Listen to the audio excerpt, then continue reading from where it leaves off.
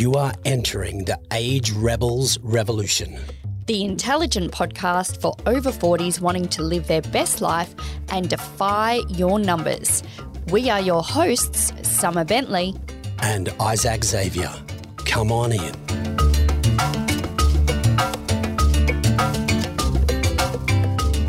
Finbar O'Hanlon is one of the most genius people I think I've ever met in my entire lifetime.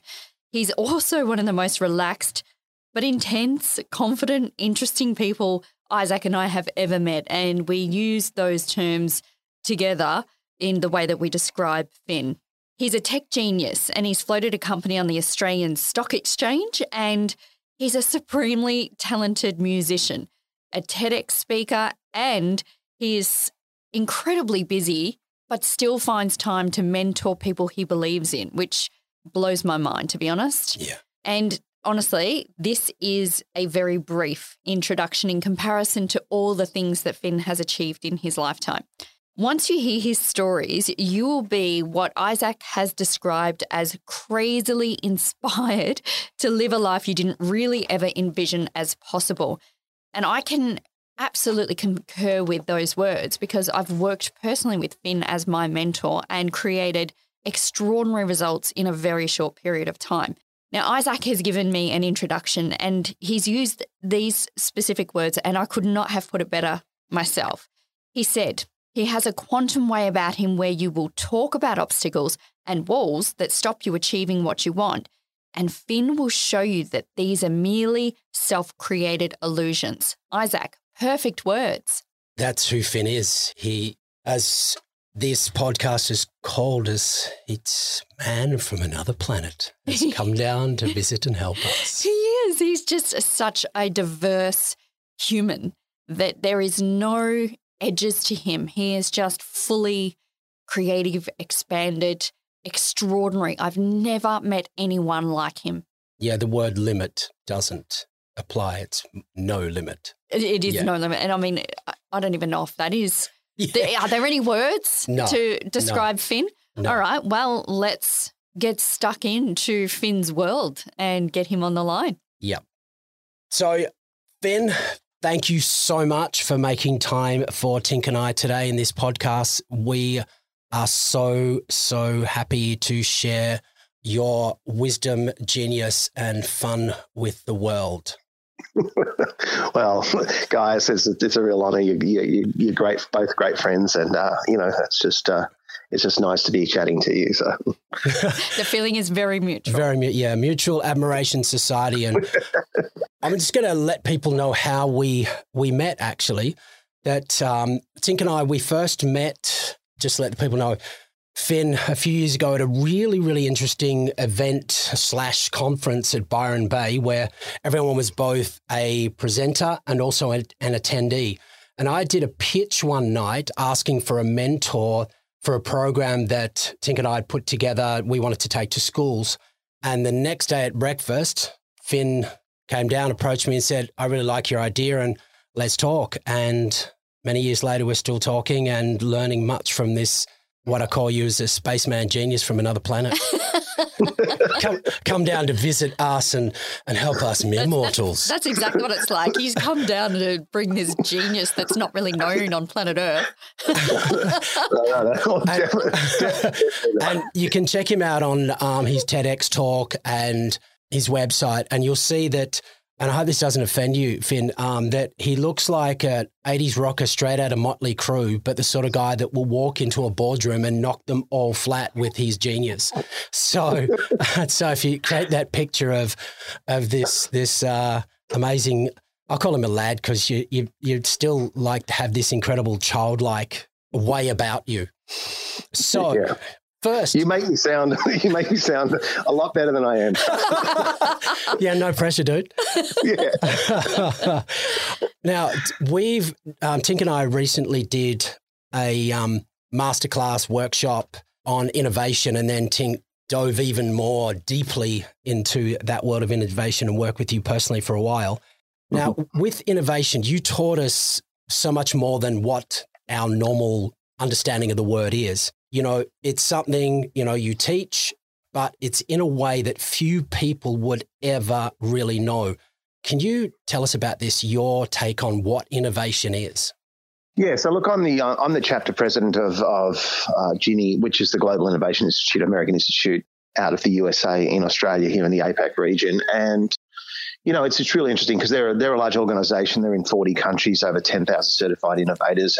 And what's interesting is when I first hooked up with them as being an entrepreneur, you know, they gave me this snapshot of what innovation is. And, you know, I had my own definition at the time and well, just like everyone does, but I've always been really interested in words that have a lot of ambiguity that mean different things to different people. And innovation was one of those words. So, you know, going through their program, you know, I've come to learn that innovation is the creation of something. So you've got to output something and it has to have value for someone else.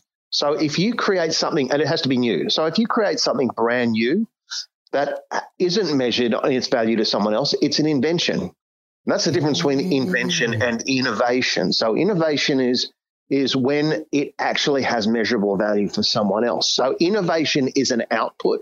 It's not a thing. So when someone says, an iPhone's an innovation, well, it is because it's created, it's new, and it's been measured with someone else. But to a market or to an audience or to its users. Yeah. So that's really the key definition of innovation and its differentiation between invention. I think that's so important, that difference there, because I think innovation is often seen as something created, full stop. And that applicable aspect where you're applying it to a user or an end user is often forgotten. And I know that we spoke about the very common problem that people don't see things through. So you talked about the beginning, the middle, and the end point. Yeah. Can you delve into that a little bit? Yeah. So a lot of people, you know, especially in corporate Australia or the corporate world in general, they say, look, we've got an innovation team and we're doing innovation, or we're great at innovation. And then I go, okay, fantastic. So show me what you've created. And they go, well, you know, we've got a team on innovation. And so if you've got to create something, it's called an innovation output. And to create something, to see it through, innovation isn't just a team sitting down with beanbags and Post-it notes and being creative and coming up with ideas. In fact, ideas are often the enemy of innovation. And that really blows people's minds because they go, well, aren't ideas innovation? It's like, no, because you've got to turn an idea into an opportunity. And so what it's called is you've got what's called the front end of innovation. And there's three zones of innovation. The front end of innovation is about trying to find a problem to solve and then finding out what's called the problem behind the problem. So what that means in very simple terms is that most times when someone says there's a problem behind that problem. So someone will say, this gate's broken. That's the problem. But really the problem behind the gate being broken is because it hasn't been serviced for many years, as an example. So it's about trying to find what's the real problem behind the problem. And then it's using tools to come up with solutions. Now, this is where most people get stuck. They go, okay, well, we came up with the ideas and we figured out how to solve the problem. Yeah, but that's not actually innovation. You're not creating it. So then it's what's called, that's the front end of innovation, finding a problem to solve and then using tools and design methods to come up with a solution to that problem. But then when you've got the solution to the problem, you've got to turn it into something. And then to turn it into something, it gets passed to what's called the mid-zone of innovation. And that's normally when strategists and financial people get involved. And that's about saying, well, if we were to build this, how much would it cost? Do we have the capability? Do we have the resources? Do we partner with someone? How do we partner with someone? What's the distribution channels? How would we market this? What would be the cost to manufacture? What would be the cost to retail? How did we know? All of that sort of stuff is in what's called the mid-zone of innovation. And then that's when an idea is turned into an opportunity, is when you know that actually we've come up with a solution, but we've actually know that we can build this. We know how much it would be worth. We know how much profit's potentially in it. And we know how much value it will create for the end users. And then to actually make it or to create it, the innovation, then it gets passed to what's called the back end of innovation. They're the three zones. The back end's where you actually manufacture, produce, design, test, your pilot, all of that sort of stuff, and then continually measure. So it typically takes 3 zones and 3 different sets of processes with often 3 different types of people. So a lot of people that I talk to, they think that innovation's only for creative people, but it's not, because the mid zone and the back end are completely different types of skill sets. Most financial people who are really good with strategy or finance don't realize they have a place in innovation. And same with most product managers or project managers or product testers, or, so to make something or to create something that has realized value for someone else means you have to have measurement in place. You've got to have created it. And to do that requires 3 different zones. Wow. I don't know if that makes sense, but it does. It absolutely does. And something I really want to draw a strong parallel here is when I was in a deep dive with you and we were doing an incredible amount of work, what I started with and what I ended up with were 2 different things. And it was just extraordinary, the journey that we took to get there and how quickly that unfolded. And it went from head to heart in that process, which is something people don't consider, I don't think, in the innovation space.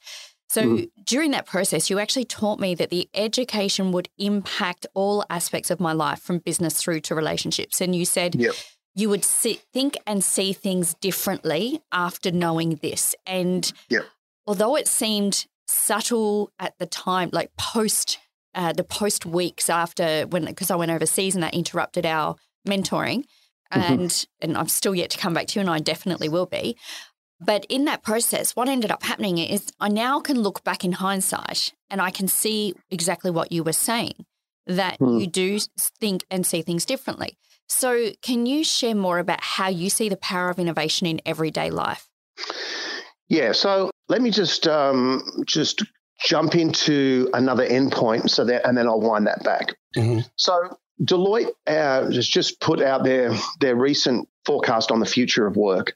And basically they say that most kids that are entering school now, by the time they finish school, the jobs, 61% of the job types that will be available in the market don't yet currently exist. Wow.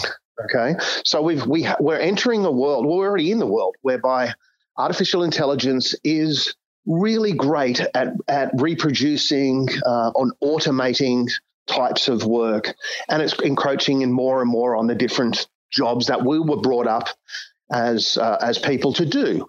But what that does is, whilst some people get scared of it, it actually creates new jobs. And so but the skills required to work in these jobs haven't been taught. And so I'm part of a group. I'm part of Australian Standard. I'm the subject matter expert on creativity for what's called the Human Capability Standards. And what it is that the people are going to need to actually learn to be called what's called T-shaped individuals. And so most people that might be listening to this podcast would understand that we've been taught, or we've been brought up into a society whereby we learn a specific set of skills and we get better and better at those skills. And that's called domain expertise. So I'm a mathematician. I'm a gym instructor. I am a neuroscientist. I am, a meditation specialist. Whatever subject or domain you have, and typically you get smarter and smarter and smarter of that over your life until you get to a level of expertise. And sometimes you might do 2 or 3 or 4 of these domain expertises. So you might have someone who's a great mathematician, but also someone who's a great yoga teacher, for example. But that's an I-shaped individual. That's someone who has vertical domain expertise in one or a surrounding group of subjects. What a T-shaped individual is someone who can connect the unconnected, who can see across domains, who knows how to use empathy to elicit understandings from another individual. Someone who has the skills to be able to reorganize and see patterns of data to produce new outputs. So it's these, empathetic thinking, creative imagination, innovative mindsets, all of these type of things, collaboration, are the new skills. And what that does, not just for an individual, but for a large organization, it means that they have a workforce who, if the organization needs to move, to pivot, to shift, they don't just have to lay off people.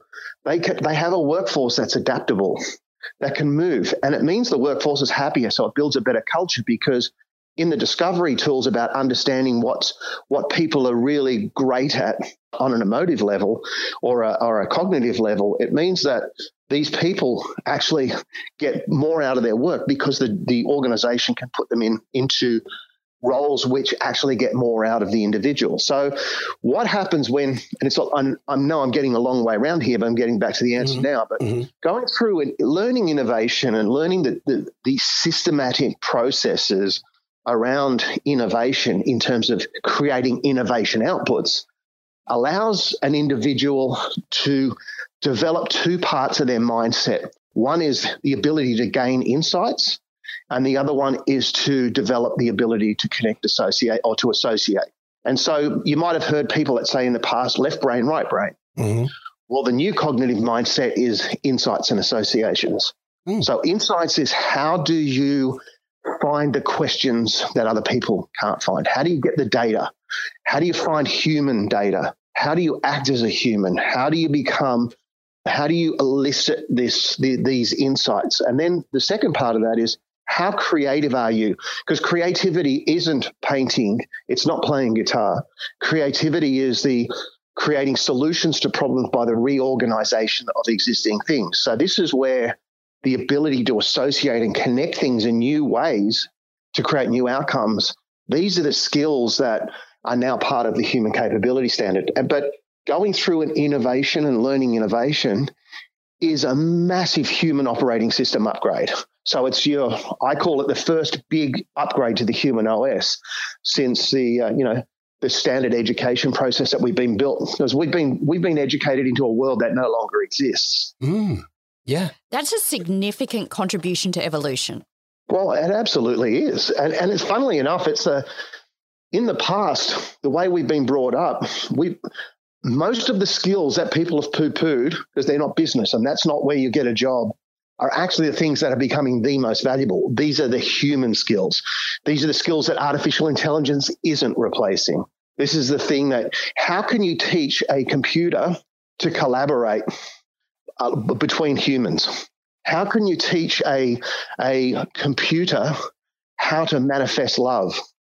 How can you teach a computer to augment human connection?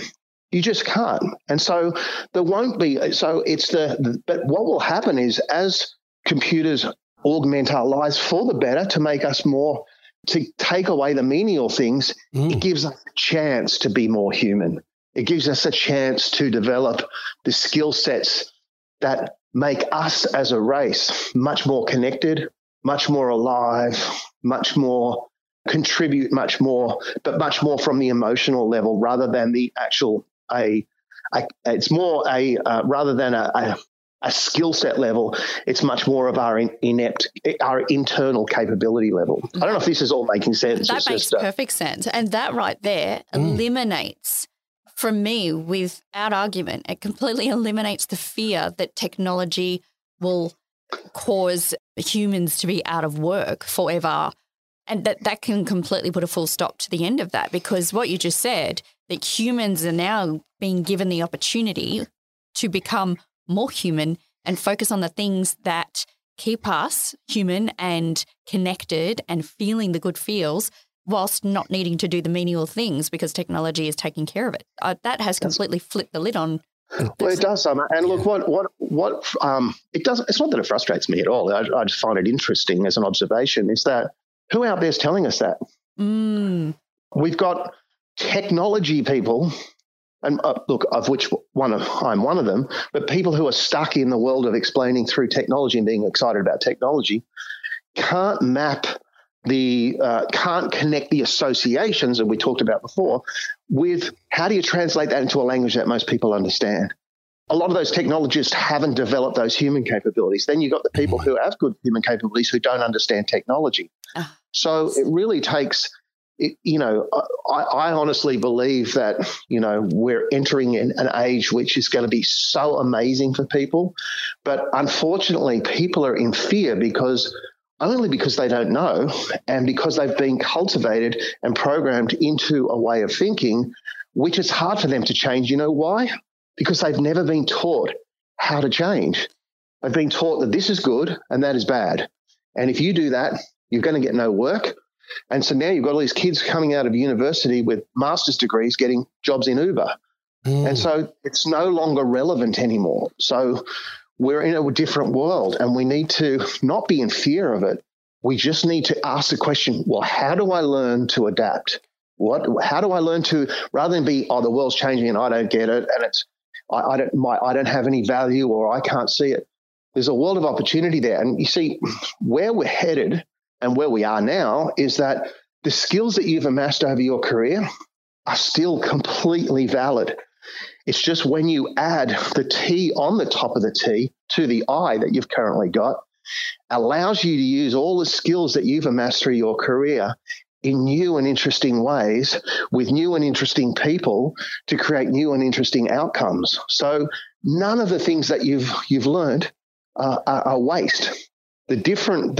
I think Summer, we and I think Isaac as well, when we did the boot camp, we talked about Steve Jobs as different, diverse life experiences and how those things at a given time, he didn't understand how they'd be valuable. But all these different diverse life experiences that people have, when you have the power of association, you can connect those experiences. Stuff that didn't seem to make sense can now come together to come up with new ways of value and new ways to inspire your life.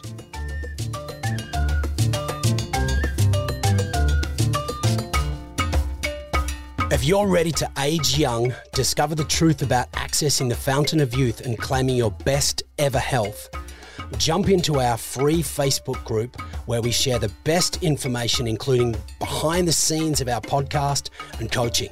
Just search for the group Defy Your Numbers or email us at hi@agerebels.com and we will add you. So with all of that, I'm sure people listening are saying, this sounds wonderful. What's my first step, Finn? This excites me, but where do I go? I feel a bit overwhelmed. What would you guide them to do? So, to be totally honest, the first step is contact me. Good answer. Yeah, well, I second that. Yeah. I'm being honest because sort of, look, it's there's a certain breed, a certain type of. It's hard for me to put it into words because it's not an academic process. But it has systems, frameworks, and methods. So, look, you've both gone through the boot camp, and Summer, we've done one-on-one, in deep, pulling apart, putting things together, but running through systems and processes. So it's partially a set of evidence-based systems and processes, but on the other side, it's about using them in a way that's an applied method, whereby it's not just academic, remember this and you get a good score. Yeah. It's about actually how do you make things simple and how do you put them into practice? So there's a number of people that I know that are like myself who have got diverse life experiences who are trained in these methods. But there's not a lot of us at the moment, but they will be. There are people who are good in innovation, but we're talking about, this is about personal development, but understanding innovation processes. Well, the exciting thing is that instead of people saying, I've got to get another degree, I've got to get this qualification, where often, as remember Will Connolly at Space, Egg Boy? Yes. And how he was saying that school was just stressful because all it was a regurgitation process. You just learn it and then you regurgitate it, you get a mark, and which is the complete opposite of what you're talking about. And we've got to get beyond that. So let's say just on that too, Isaac, that look, I'm part of a group called Capability Co, and Capability Co is really aimed at large enterprise organizations, but it's built on the back of what's called the Human Capability Standards, which are 500,000 people in Australia have already gone through it, right? Oh, wow. So there are 12 components to the Human Capability Standards, and these Human Capability Standards are about creating T-shaped individuals. So if you're listening to this and you're part of an organization who wants to build a workforce with this sort of capability, then, I would strongly suggest that you check out capability.co, the website, of which I am a subject matter expert in the field of creativity. So I can, I've got in the learning management system, there's me teaching both in video, both the beginners and advanced creative courses, but there's also 11 other great individual subject matter experts teaching them. So there's a groundswell of this stuff happening, but there's still not many of us at the moment. I wanted to share two stories to put, because people love, and I love your stories, and it really puts things into context. And Tank's got a question about one of your amazing innovations regarding your music and related to health and wellness. But there's two things one where we worked on together. And your mindset was, I came to you and said, okay, we have this program. We know that kids aren't moving well. We know that they're addicted to their phones. We want to try and get them to be more mobile, breath, posture, all that sort of stuff. You said, Isaac, that's all very well, but don't tell kids not. Don't tell them to don't do something. What we want to do is get them to use their technology and use those skills. So is that part of your innovation process? And can you talk us through what you did when we worked together, which was put on hold because of the COVID thing? Yeah, sure. Look, it's to make it very simple, which is what I love doing, is that most people come up with an idea, and this is what I want to do, and that's great, that's fantastic. And so when they work with me, I go, what's the problem it solves? And 50% of people get stuck on that question. That's the very first thing. So then when we get to that's the problem we're solving, then I go, the next question is, how do you know it's a problem that you're solving? Give me some evidence. Get the evidence around it. Right? So when they get the evidence around it, then what they're doing is they're learning the value, how much the attributable value of solving that problem's worth. It also teaches them the audience. So let's say for example, with a program that we talked about, it was my process is, okay, we've identified a real problem. Then we've got evidence which tells us that it's a problem worth solving. So having a problem is one thing, but finding a problem worth solving is another thing. So then what the problem is typically assigned to a type of user, market, technology, whatever. It's related to a specific vertical. So in the case when working with you, it was, we've got to get started kids moving. This is the problem. Great. Well, who's it a problem for? What's a problem for the kids? Okay. So what we have to do is we have to now think through a design thinking lens.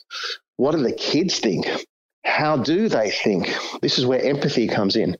Let me put myself into a study mode and learn how kids interact. What are they saying? What are they doing? And so by doing this, you start to get insights into how the audience reacts, not what you think about their problem, but how might they understand that problem? How might they digest it? Then it comes into what's called an MUBT matrix, which is, without getting technical, it basically means you have to solve any problem.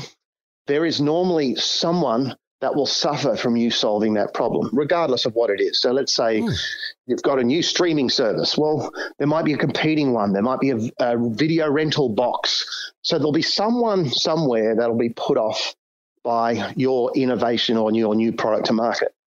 The goal is, how do you make a solution where every single person wins? And so it's quite a challenge, because you've got to think, well, how do the parents figure into this? What's the message for them? What's the message for the kids? What's the message for the gyms that might be put out of business, or the programs that might be put out of business by coming up with a new program? What is the message for the governments who are trying to get kids healthy? What is the message for the people who don't want kids' privacy? So it's about thinking through all the different 360-degree stakeholders in a problem. So it's basically thinking about, if there's a problem, list all the different people who might be interacting with that problem. And then it's basically, I treat it like a game. If you've really found a problem that's worth solving, then you have to go and identify every person that's touching that problem currently and try and come up with a message and a narrative that will or retune your product to a point whereby it creates value for all of those. And people say that's impossible, but I do it all the time. It's it's just a process and it's a challenge. And sometimes you might only get 3 out of the 4 if you're doing markets, users, business, and technology. There's 4 different segments that I use. You might only get 3. But if you get 3 of them right, you've taught yourself the 3 different messages you need to message to each different segment of the market. You understand the threats. You understand everything about your competitor. You know the potential value. You know how to tell the story. It's basic because people often ask me, well, here's my idea. How do I do a pitch deck to investors, or how do I do this? And it's like, well, now you need to learn the art of storytelling. But to tell the art of storytelling, you need the jigsaw puzzle pieces, which are the insights that you need to gather to then put them together in a story-like methodology. So all the work that I get people to do is actually, they don't realize at the time, but they're actually building all the insights that allow them to, no matter who they talk to, rearrange the puzzle pieces, again, creativity, in a way that actually resonates with the intended audience. That's amazing. Honestly, having done it and applied it, and then on all the different levels that we applied it, at first it felt like, oh, my brain hurt so bad, but It got easier and easier and quicker to do. It's amazing how quickly our brain does adapt to that. Well, you're a star student, Summer, but no, you really are. But it is hard, right? Because I have to explain to people, I'm teaching you to become a detective. You have to learn to look for evidence. You have to look for insights. By starting to train your brain that way, training it on insights and associations. And as I said to you, it will change you. You start to look at things and you start to see cracks in things. You start to see opportunities. People have often said to me my whole life, how did you see that? How did you get that? How did you meet this person? How did you do this? And I used to say, I don't know. But I learned because as I got older and I learned these processes, I learned that I was still very curious. I hadn't become burned out. I still wanted to learn. I didn't want to become an expert because I realized when you're an expert, you stop learning and you start teaching. You start defending a viewpoint. I wanted to be open. I wanted to be curious. I wanted to make connections with people that were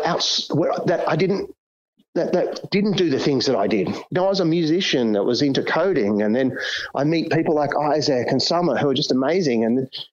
But the connections between, you find a tribe which is connected on a level that's not a job level. It's just, there's a human level, and it's so exciting to me.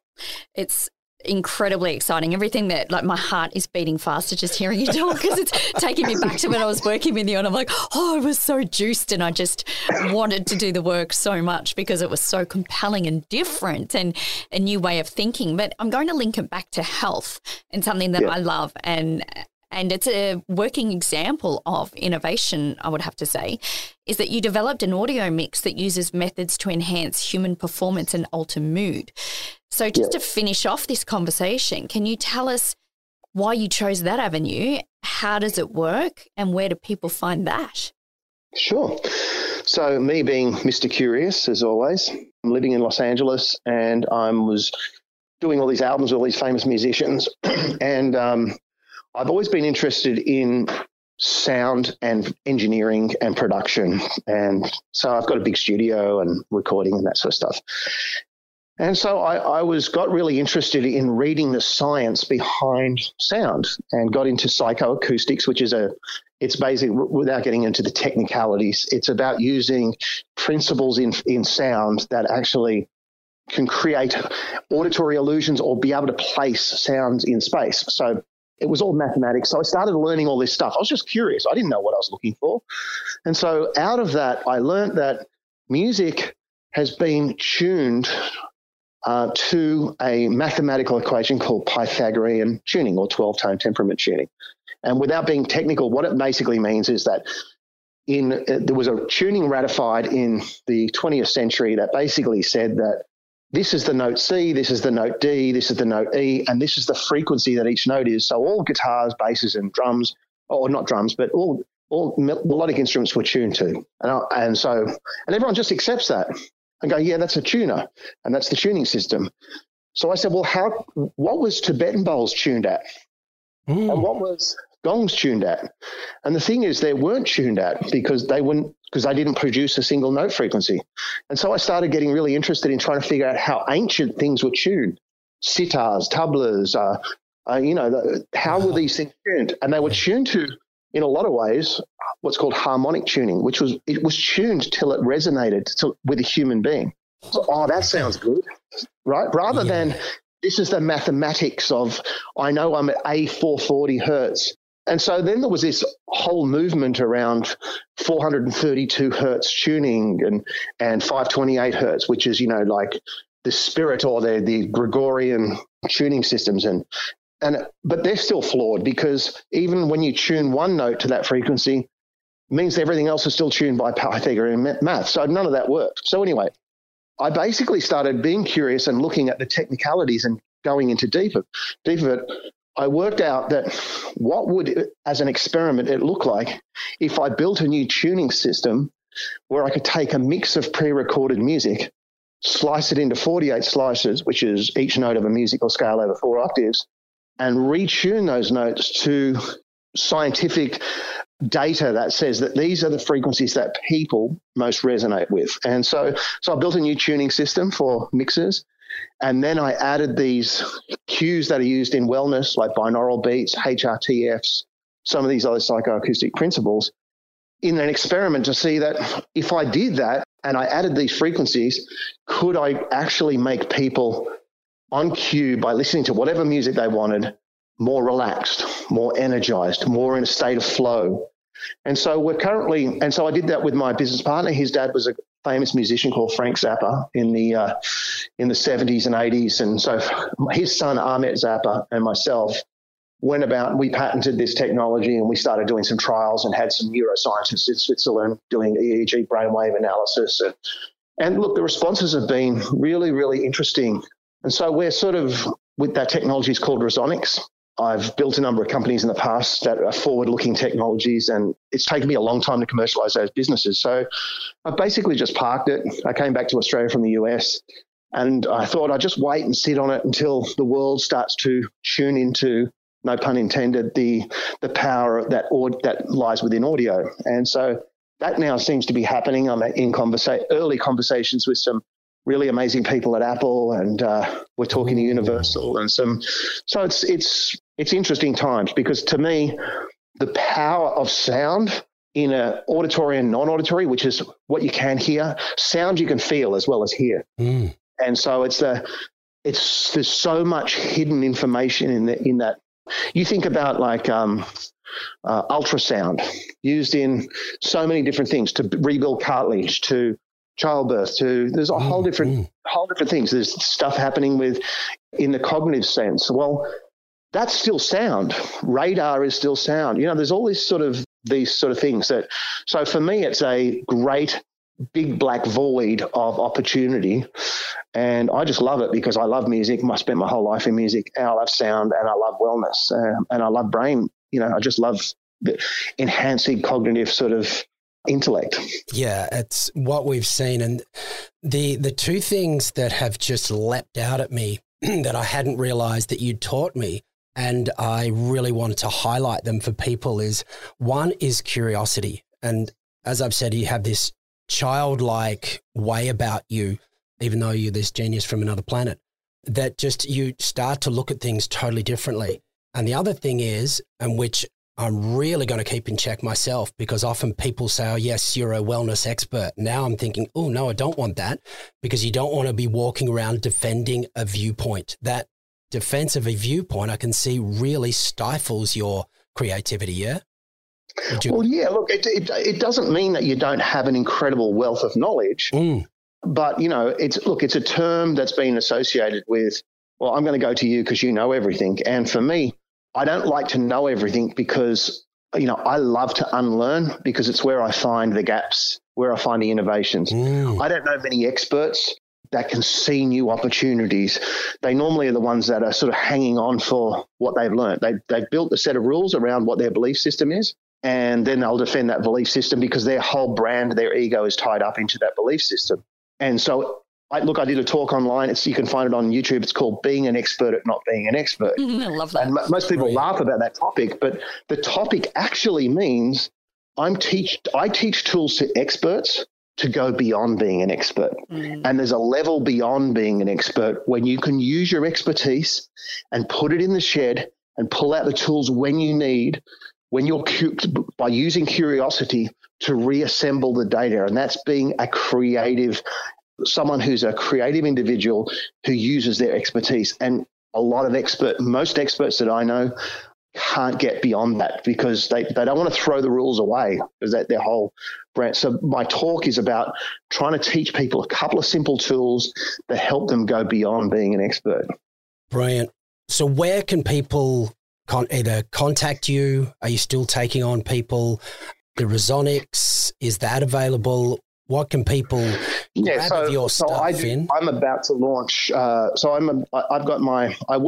have a business called the APAC Innovation Institute, and we do courses on innovation, Genie courses. We can do certification up to chief innovation officers.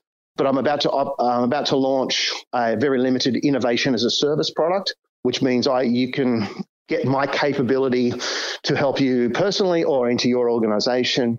I can come in and I often work with boards and help them, understand the future, or I could just help in a number of different ways, depending on what the organization wants. So the best way to contact me really is through LinkedIn. Yep. If you look at my Finbar O'Hanlon website, you'll see all my music. It hasn't been updated with all my speaking and my professional work. So I'm one of these multi-headed Hydra type people who do different things. So really? Thank you so much, Finn, for joining us for that incredible deep dive that, again, my head has expanded, my brain has expanded. My brain is melting. An expanded mind will never shrink. So, Finn, honestly, we can barely fit in the room we're sitting in now. I'm sorry if I've confused anyone. But, No, but people are going to need to listen to it a few times and take notes. Yeah. Well, it's I'm always only just an email away on LinkedIn if anyone needs to. So it's just want to ask me any questions, or I'm always happy to help. Even if it's just a couple of questions, I'm more than happy just to sort of just try and provide anywhere I can provide value. I will. Thanks, Angela. Amazing. Thank you so much for your time today, Finn. Thanks, Finn. Thanks, guys. Okay. Take care. Bye. See ya. Bye. Thanks for joining this podcast. Want to take the conversation further and learn more about how to live an energized, pain-free life as you age? Jump into our free Facebook group at facebook.com/groups/defy your numbers. If you have any questions or ideas for topics, shoot us an email at hi@agerebels.com. Stay tuned for the next episode of the Age Rebels Revolution.